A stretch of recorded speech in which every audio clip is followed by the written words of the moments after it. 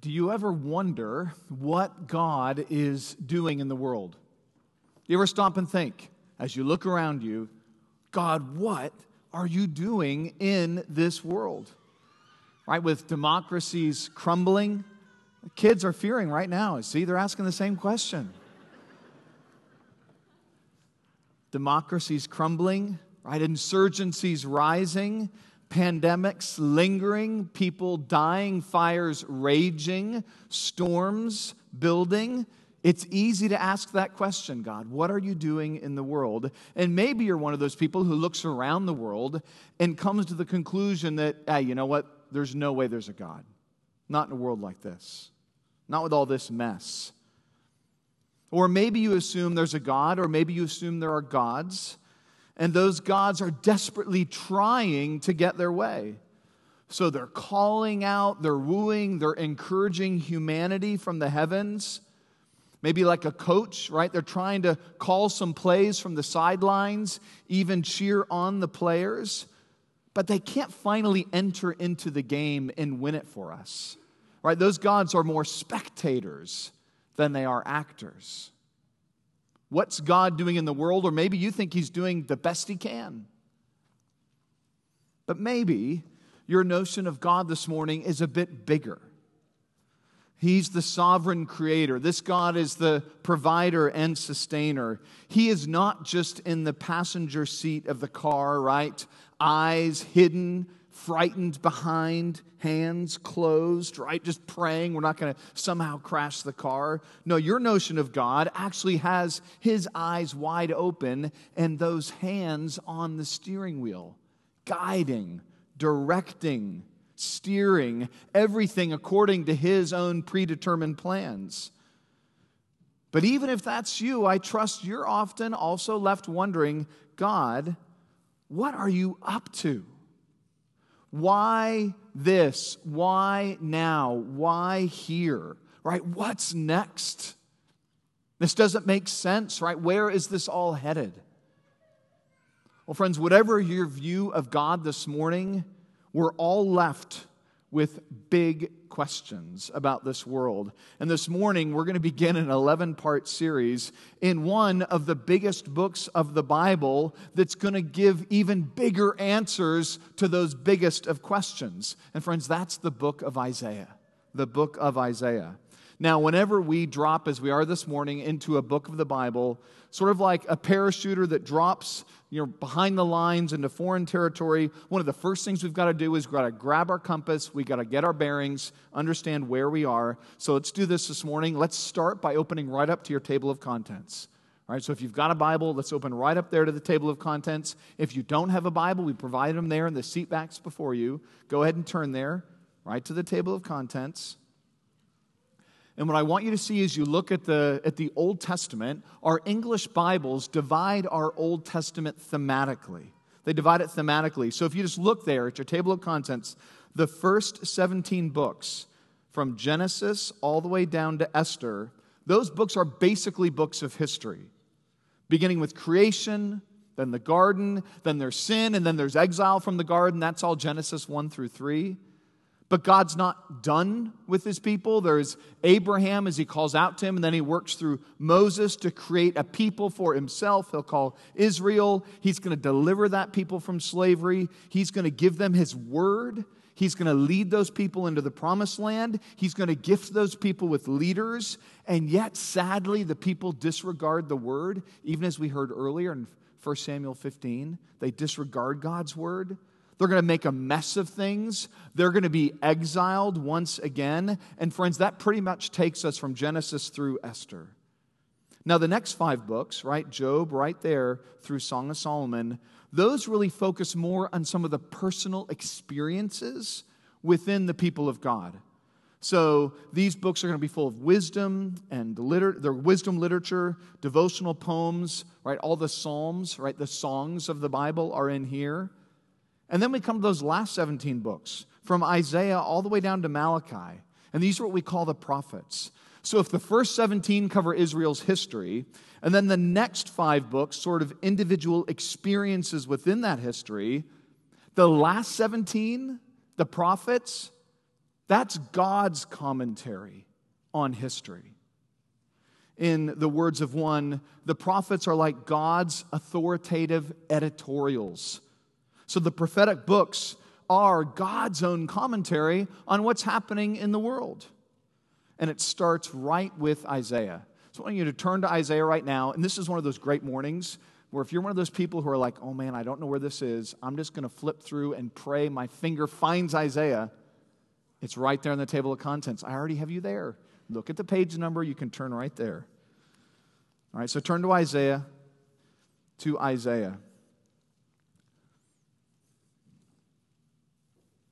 Now, as you turn, I have to tell you, I've actually been really reluctant to tackle this book. Now, if you've been reading it all this week, you've seen how daunting it is to read, and perhaps you can imagine how daunting it might be to preach.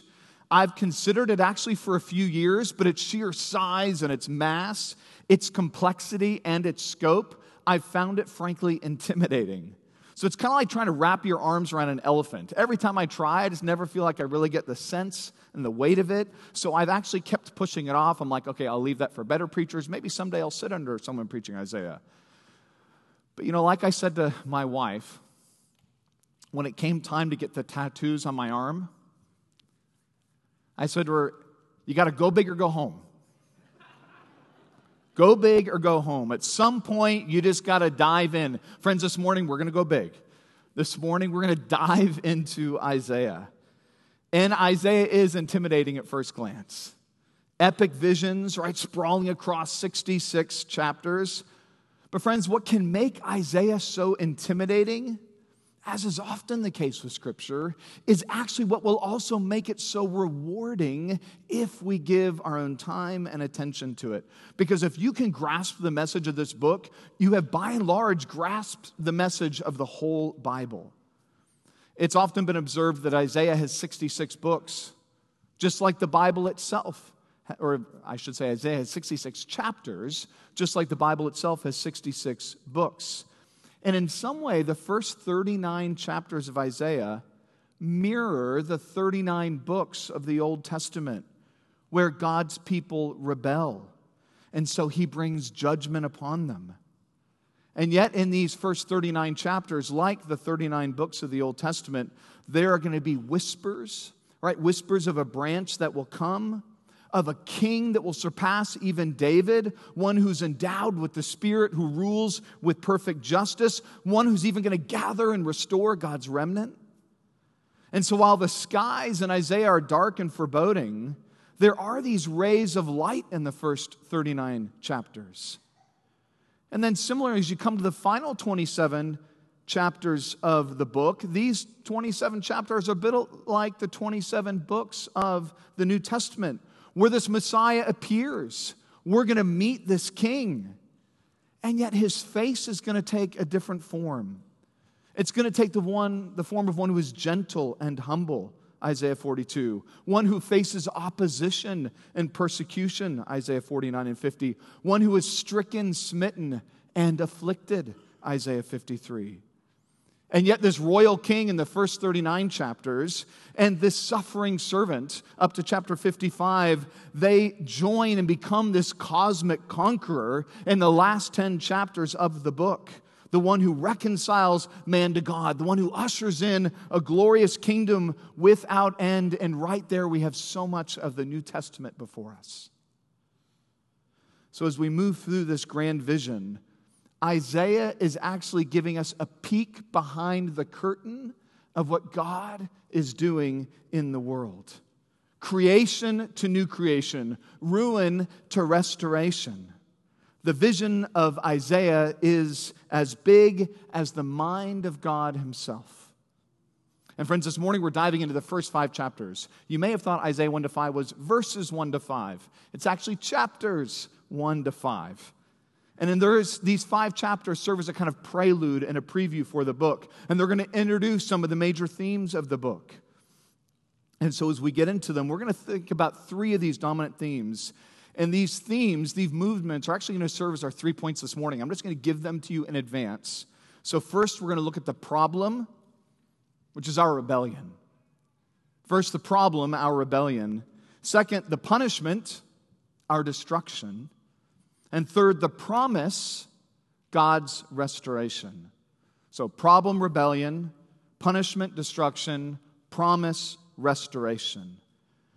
And one of the things we're going to see in Isaiah, as is often the case with prophetic books, even books like Revelation, is it doesn't actually move linearly. Like we like things neat and orderly, like start here, you can trace it chronologically, land right here. That's not often how prophetic books work. They work more like a funnel. And so we're introduced to themes, and we'll be introduced to them, and those themes will circle back, and they'll circle back. But it's not just in a circle over and over. It is a funnel because that funnel's moving us, and it's driving us someplace. It's driving us someplace to a definitive end. And as we look at these themes of rebellion and destruction and restoration, we're going to see them, those three themes are going to unfold in chapter 1 all the way through chapter 2, verse 5. Then they're going to start over again in chapter 2, verse 6, and run through chapter 4. Then it's going to cycle again in chapter 5. We're going to see those recurring cycles. And yet the driving force behind it all is God's concern to have a holy people for himself. And in many ways, that's just the message of these first 5 chapters and the message of the book itself. God will have a holy people for himself. And Isaiah is helping us see exactly how, in the midst of this chaotic world, when it looks like everything has gone awry, how God is actually about that work. So let's first look at the problem. Let's first look at the problem, our rebellion. The problem, one of rebellion. We open in chapter 1, verse 1. The vision of Isaiah, the son of Amos, which he saw concerning Judah and Jerusalem in the days of Uzziah, Jotham, Ahaz, and Hezekiah, kings of Judah. All right, so right there, we're situated in the 8th century BC. Right, Israel at this point has already been severed in two by civil war. So you've got the 10 tribes in the north, which make up the northern kingdom, which are sometimes just referred to as Israel. And then you have the 2 tribes in the south, Judah and Benjamin. And those 2 tribes in the south often referred to just in short as Judah. Now, Isaiah notes right here that he himself was in the southern kingdom, actually living in the capital of the southern kingdom, Jerusalem. And these times Isaiah lived in, these were tumultuous times. So there was roughly 50 years of peace and prosperity, but that's now all giving way to Assyrian aggression and domination coming from the north. It's the season of growing darkness and the season of growing doom and gloom that Isaiah is preaching in. And we don't know a whole lot about Isaiah, but the fact that he has access to royalty and to nobility suggests Isaiah is a man that was born into some stature, maybe a prominent family. He is a man of status. He can move around in influential circles. And though he had a reception among the elite, we're going to see his message, sadly, would not. And it begins his message right here with this vision. That word vision is just often an Old Testament way of referring to divine revelation. So as much as Isaiah would, as much as he would see this vision, and as much as Isaiah would preach it and live it and even die for it, tradition has he was sawn in two after the death of Hezekiah. Nonetheless, it is still God's vision.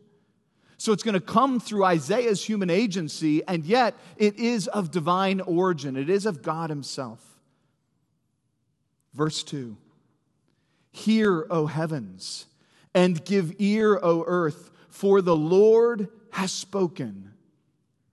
So right there, understand what's happening. The Lord is summoning the entire universe to attention. Kind of like when a general enters a room of soldiers that are at ease, and at the sight of his presence, they all snap to attention. So here, when the Lord speaks, all of creation springs to attention at his voice, anxious and eager to hear what the Lord has to say. And what will he say? Verse 3, "Children have I reared and brought up, but they have rebelled against me. The ox knows its owner, and the donkey its master's crib, but Israel does not know. My people do not understand. So stop right there. Isaiah is saying, listen, even an ox knows its master, right? A donkey even knows the hand that feeds it. But Israel, the children the Lord has named and reared and graciously loved, they, Isaiah says, do not understand. As in, they won't understand. They refuse to understand. Israel is already being pictured as an ungrateful, spoiled, headstrong child that has rebelled against the Lord. Verse 4. Ah, sinful nation, a people laden with iniquity, offspring of evildoers, children who deal corruptly, or as other translations will say, depraved children. They have forsaken the Lord. They have despised the Holy One of Israel. They are utterly estranged. Why will you still be struck down? Why will you continue to rebel? 5 times in chapter 1, we come across that word rebel or rebels. In fact, the entire book of Isaiah is bounded. The book is bounded, as with book ends, actually by that word rebelled. So it's how Isaiah opens, right? His very first verse there in verse 2, his first words speak of Israel's rebellion.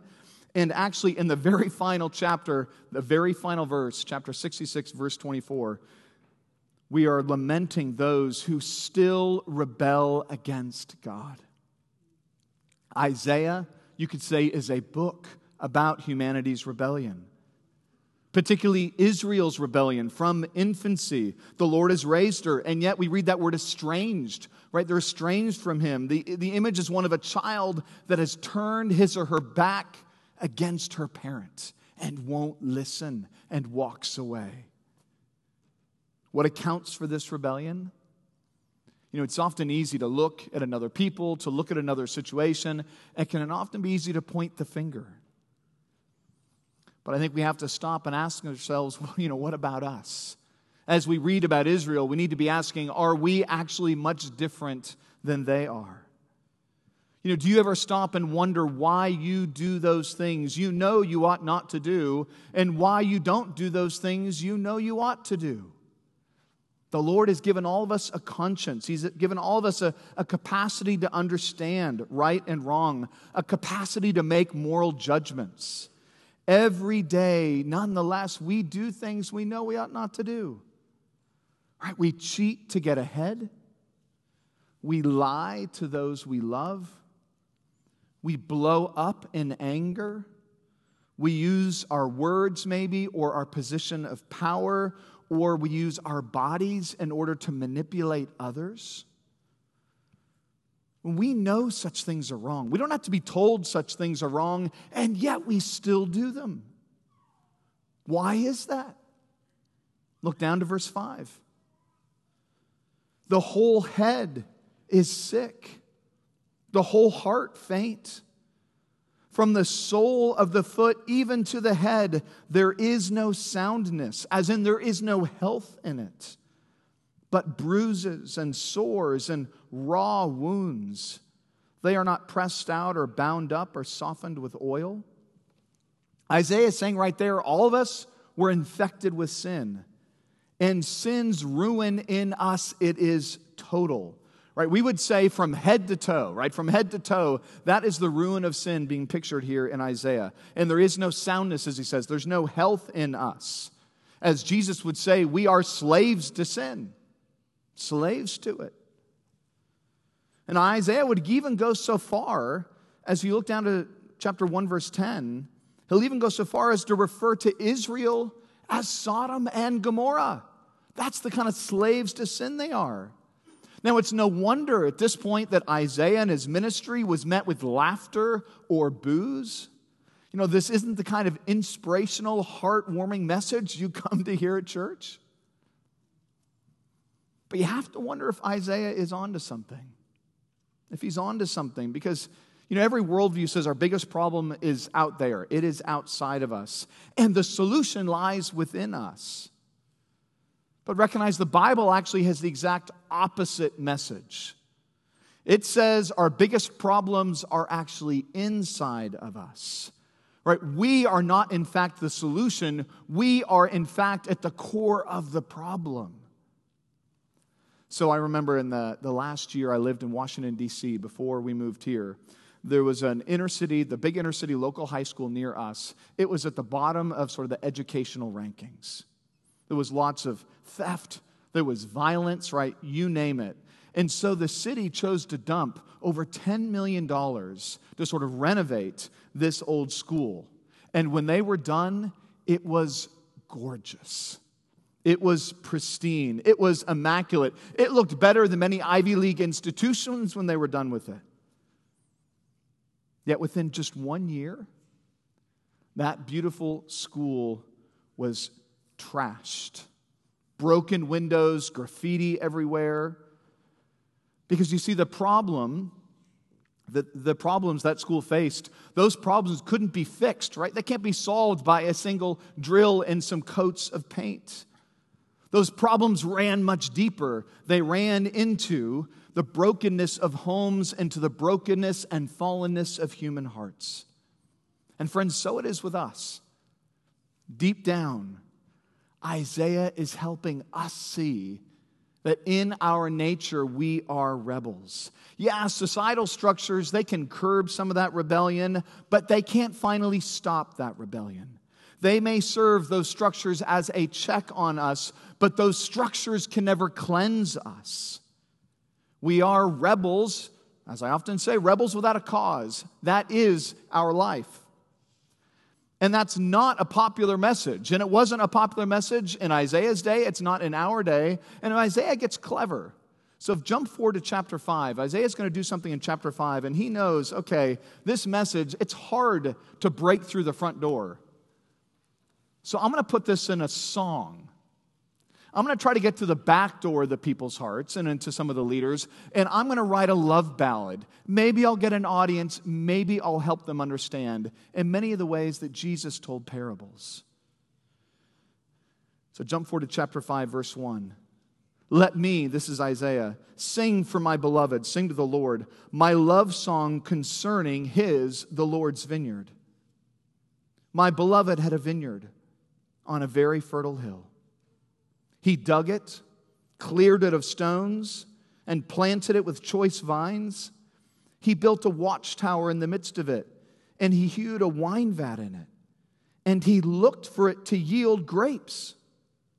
But it yielded wild grapes. Wild as in sour, as in bitter, as in worthless. And now, O inhabitants of Jerusalem and men of Judah, judge between me and my vineyard. What more was there to do for my vineyard that I have not done in it? So stop right there. You see what Isaiah is saying of the Lord. God's saying, listen, I selected the best land. God has selected the best land. He has tilled the soil just right. He has planted every seed of that vineyard, every vine with precision and care. He made sure to just the right amount of sunshine, just the right amount of moisture, just the right amount of fertilizer. Everything. He labored over it. It should have produced the best bottle of wine the world has ever known or tasted, right? Wine Spectator 100, right? That's what it should have produced. And yet, back to verse 4. When I looked for it to yield grapes, why did it yield wild, as in again, sour, bitter, worthless grapes? Jump down to verse 7. For the vineyard of the Lord of hosts is the house of Israel. Oh, there's the flip. That's when everyone starts hating the song. And the men of Judah are his pleasant planting. And he, speaking of the Lord, looked for justice. But behold, bloodshed. That's the sour, worthless fruit. For righteousness, but behold, an outcry. Right, same song as in chapter 1, just different chorus. God's people were rebellious. If you keep reading on in chapter 5, you're going to see chapter 5, verse 8, they confiscate property from the poor. They steal from the poor. They were moral relativists, right? That's not new to us. They called good evil and evil good, chapter 5, verse 20. They padded their pockets with bribes. They deprived the innocent of justice, chapter 5, verse 23. What you have toward the end of chapter 5 is just one long catalog of corruption. That's how chapter 5 works.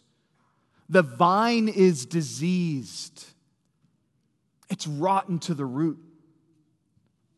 And it's why it will be burned in chapter 5, verse 24. We see Jesus get his own teaching right from these images. Every tree that does not bear good fruit is cut down, Jesus says, and thrown into the fire, Matthew 3:10. And friend, where is that rebellion most on display? We might think it's in some of the things I've already noted, and certainly it is on display there. But it's on display in a place we may not first expect.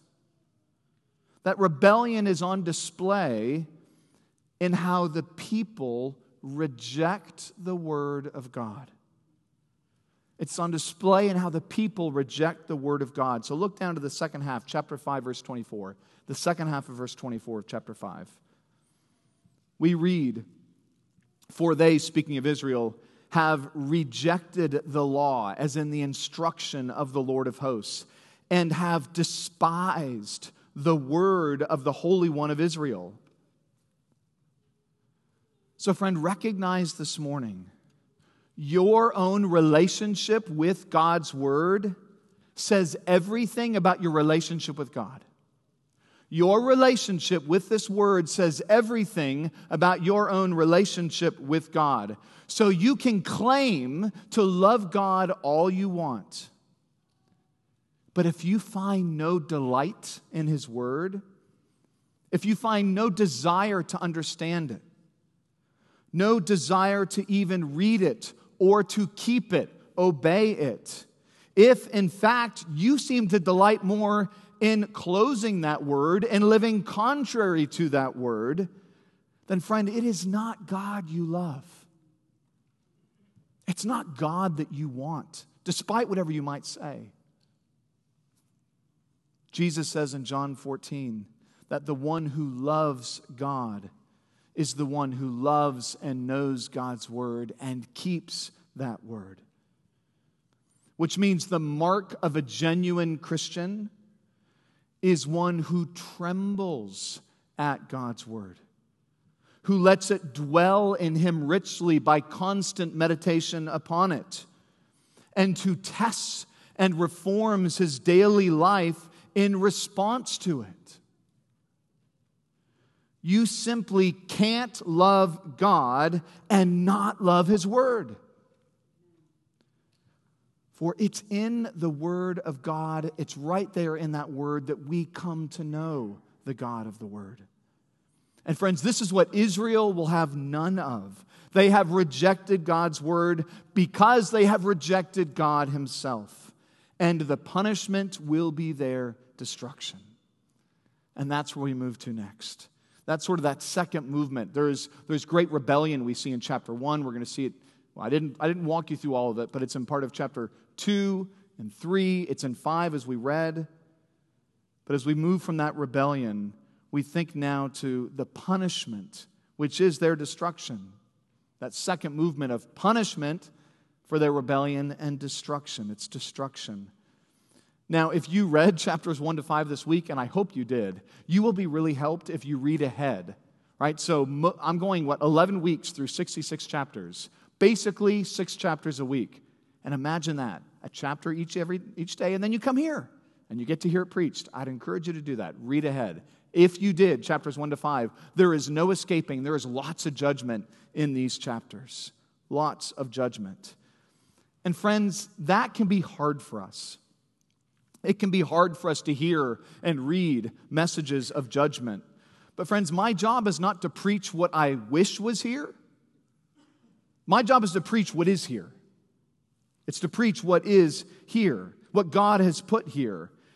And we struggle, some of us do, because when we have conversations about God's judgment, we talk about it like it's arbitrary, like it's capricious. As if God perhaps is some abusive parent or husband who just flies off the handle at the smallest offense. And we deem that unreasonable. We call that unfair, even cruel. I wouldn't love a God like that, we reason. How could I love a God like that? Well, friends, you would be right. We ought not to love a God like that. But there's nothing unreasonable and there's nothing unfair when we consider God's judgments. God's judgments are a function of His justice. And His justice is that quality of exactly being right and being reasonable and being fair. God's justice is His unwavering commitment to do right, to right wrongs, and to hold accountable those who do commit wrongs. So recognize the justice of God is always and ever an expression of God's own character. What God does is always consistent with who God is. So we read, therefore, Isaiah chapter 5, verse 16. You're already in chapter 5 still, I think, Isaiah 5:16. We read, "But the Lord of hosts is exalted in justice, and the holy God shows Himself holy in righteousness."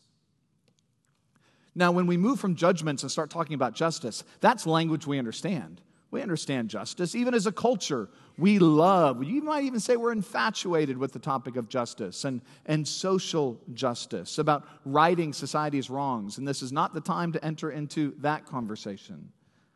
But we do recognize it often when we see it. So whether or not, when we think of justice, whether or not we're talking about something as simple as justice in sport, right? Fair sport.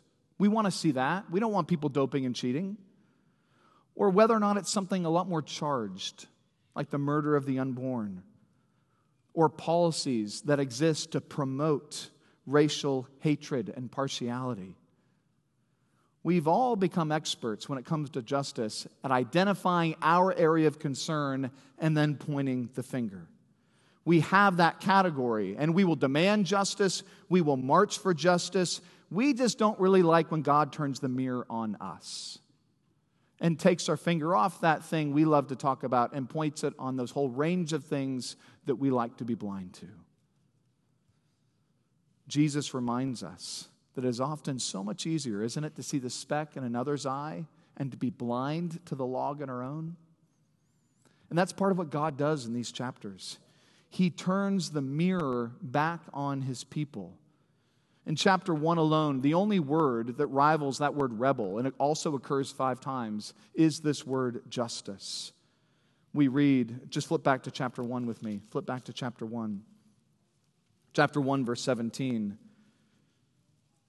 Isaiah will say, this vision of the Lord, he'll say to the people, "Learn to do good, seek justice, correct oppression, bring justice to the fatherless, plead the widow's cause." Right? God's people were to reflect the very character of God Himself. God's people were to be just as God is just. Only they weren't just. We've already heard of some of that catalog of corruption back in chapter 5, but then consider how He goes on to address them. Look, chapter 1, look down to verse 21. God will say directly to His people how the faithful city has become a whore. She who was full of justice, righteousness lodged in her, but now murders. Your silver has become dross, your best wine mixed with water. Your princes are rebels and companions of thieves. Everyone loves a bribe and runs after gifts. They do not bring justice to the fatherless, and the widow's cause does not come to them. So what does God do with His people? If this is how they're behaving, what does He do? He rejects their worship. Part of His own punishment upon His people is He rejects their own worship. So just in chapter 1, just go back there to verse 11. Look back to verse 11 of chapter 1. The Lord will say to the people, "What to me is the multitude of your sacrifices, says the Lord. I have had enough of burnt offerings of rams and the fat of well-fed beasts. I do not delight in the blood of bulls or of lambs or of goats. When you come to appear before me, who has required of you this trampling of my courts? Bring no more vain offerings. Incense is an abomination to me. New moon and Sabbath and the calling of convocations. I cannot endure iniquity and solemn assembly.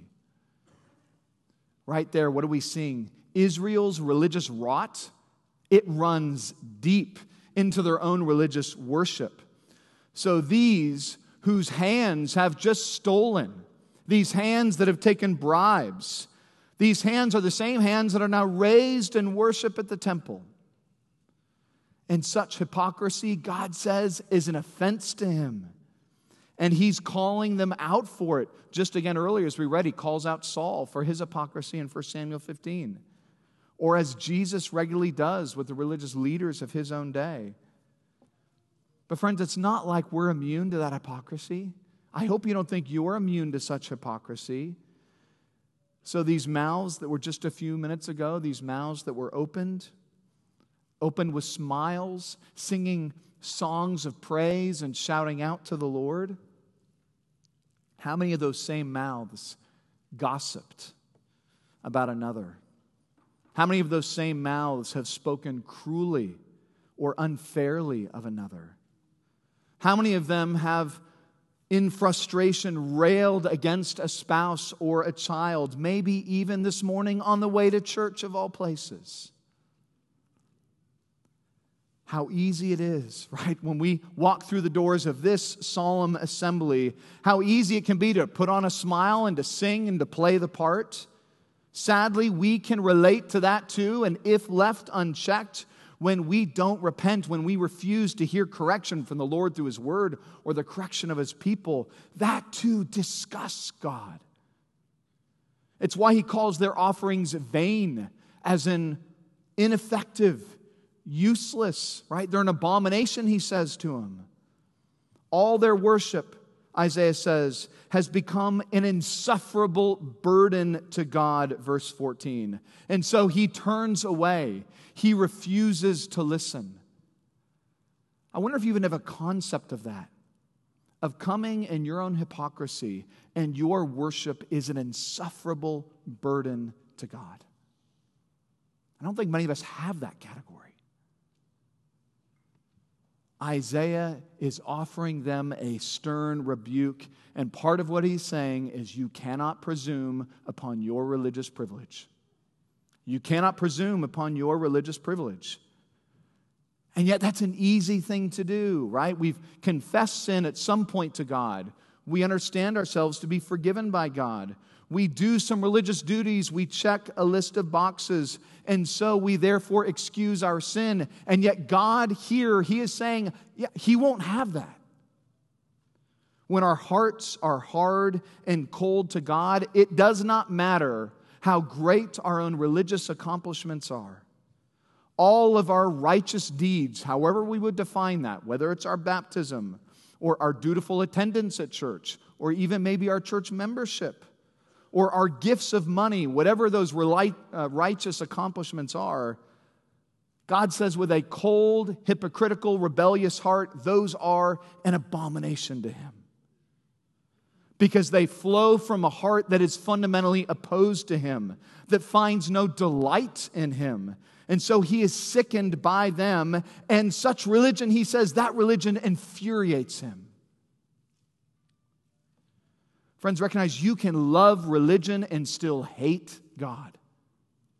Israel was a master at that.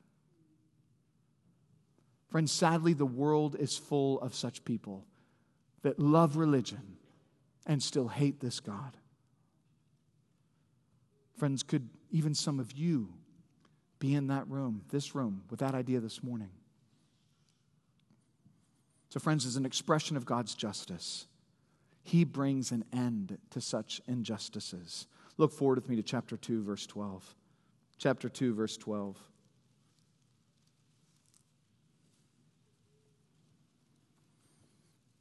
For the Lord of hosts has a day, referring there to a future day. It's a day of judgment. against all that is proud and lofty, against all that is lifted up, and it shall be brought low. Against all the cedars of Lebanon, lofty and lifted up, and against all the oaks of Bashan, against all the lofty mountains, against all the uplifted hills, against every high tower, against every fortified wall, against all the ships of Tarshish, and against all the beautiful craft.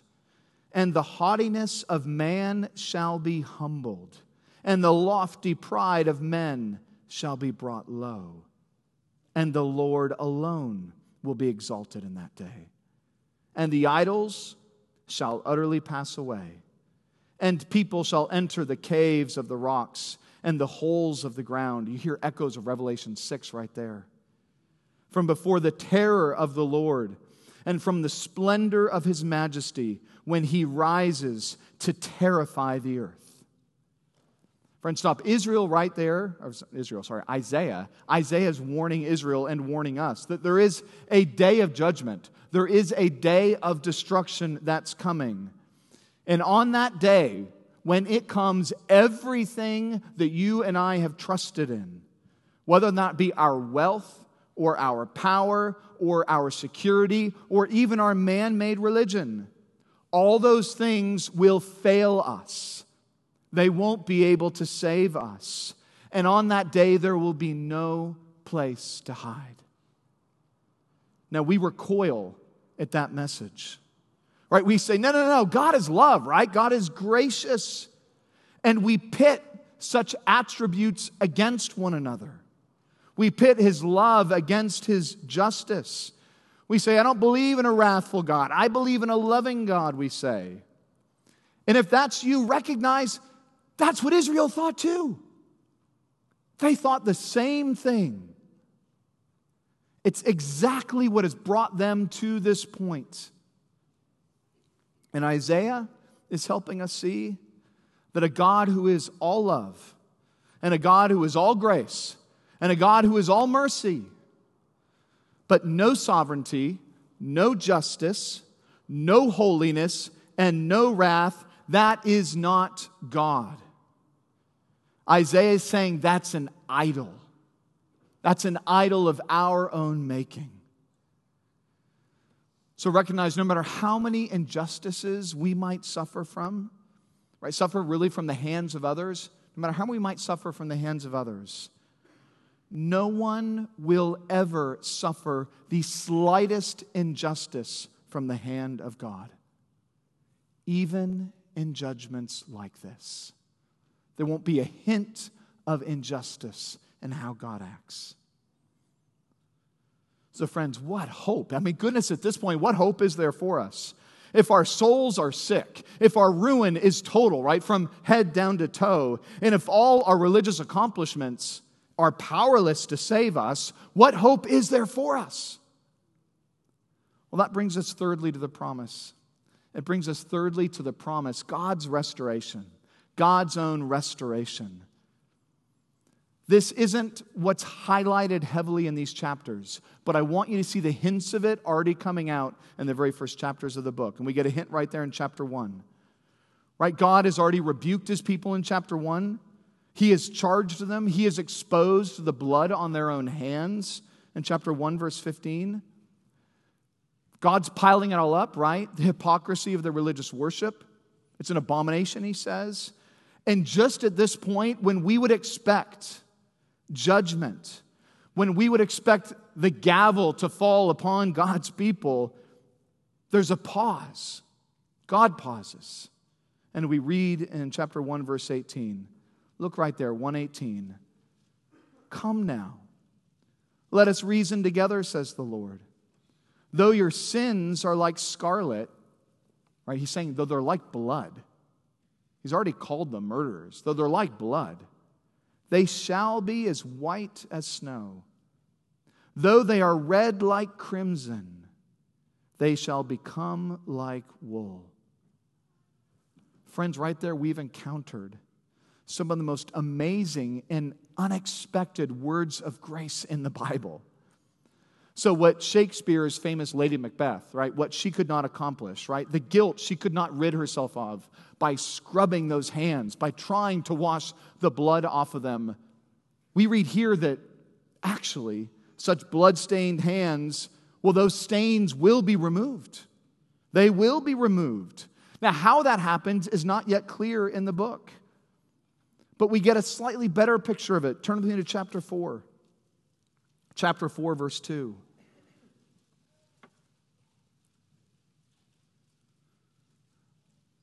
Isaiah jumps to speak of he says, in that day, referring to a future day, the branch of the Lord shall be beautiful and glorious, and the fruit of the land shall be the pride and honor of the survivors of Israel. And he who is left in Zion and remains in Jerusalem will be called holy. Now, how is that? Like, holy is exactly what they're not. Everyone who has been recorded for life in Jerusalem, when the Lord shall have washed away the filth of the daughters of Zion and cleansed the bloodstains of Jerusalem from its midst by a spirit of judgment and by a spirit of burning.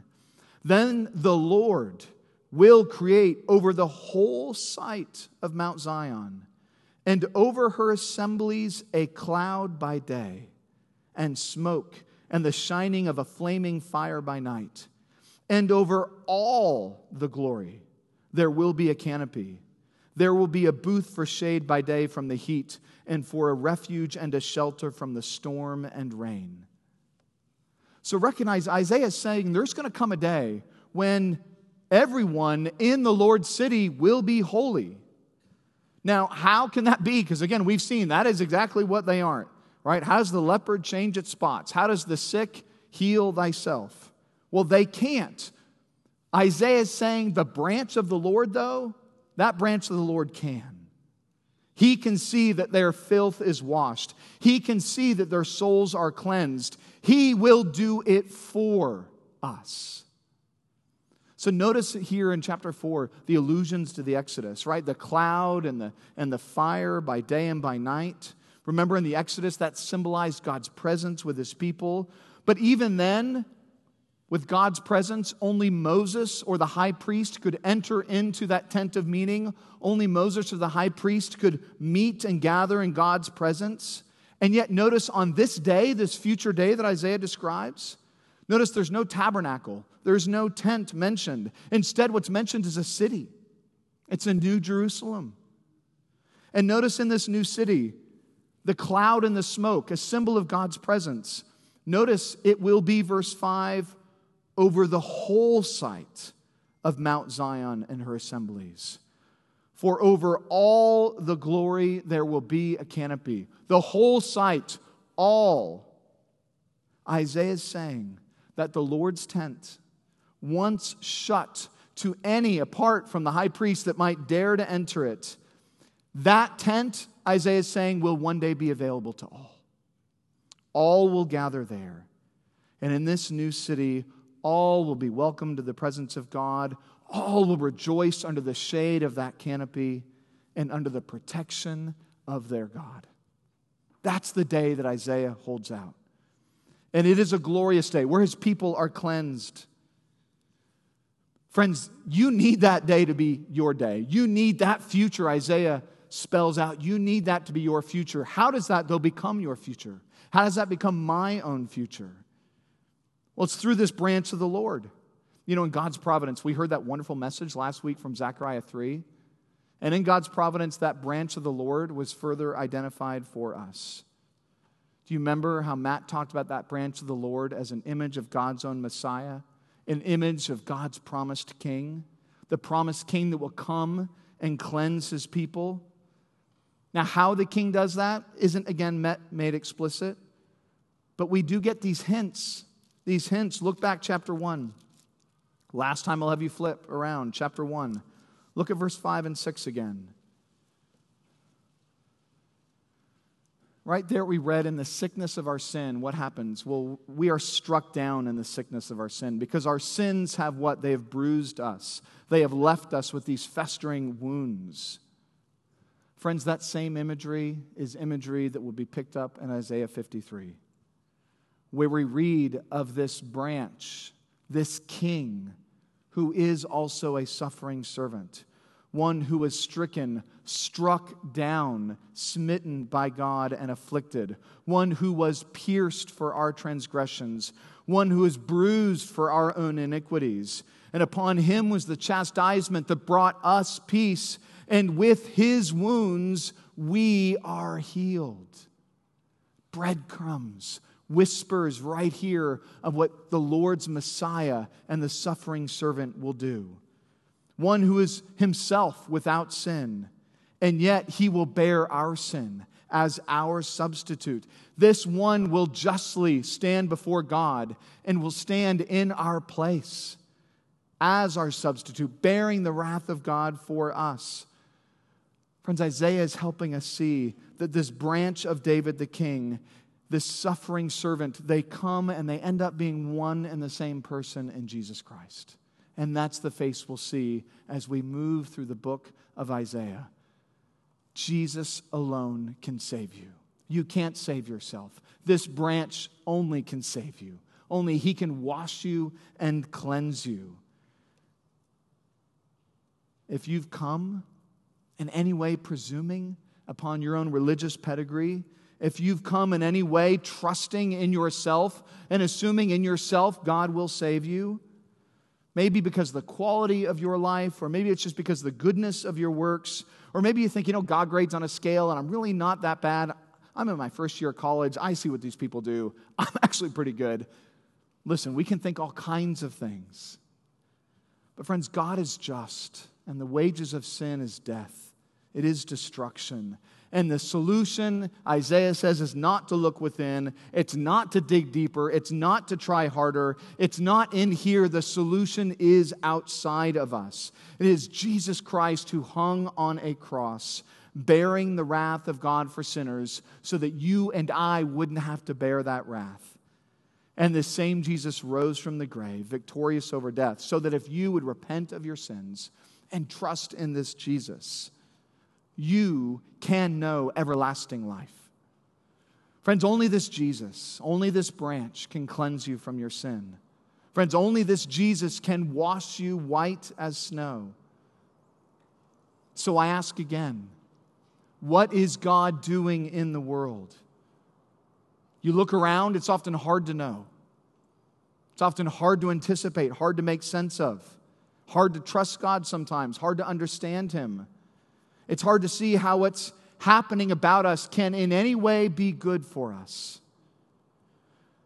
But I hope you're beginning to see, as we go through this book, that when it looks like all is bleak, when it looks like everything is just unraveling like a ball of yarn, God is not done with His people. He's not done with you. He is, in fact, just getting started. And that future is glorious. Friends, will you be a part of that future? Let's pray.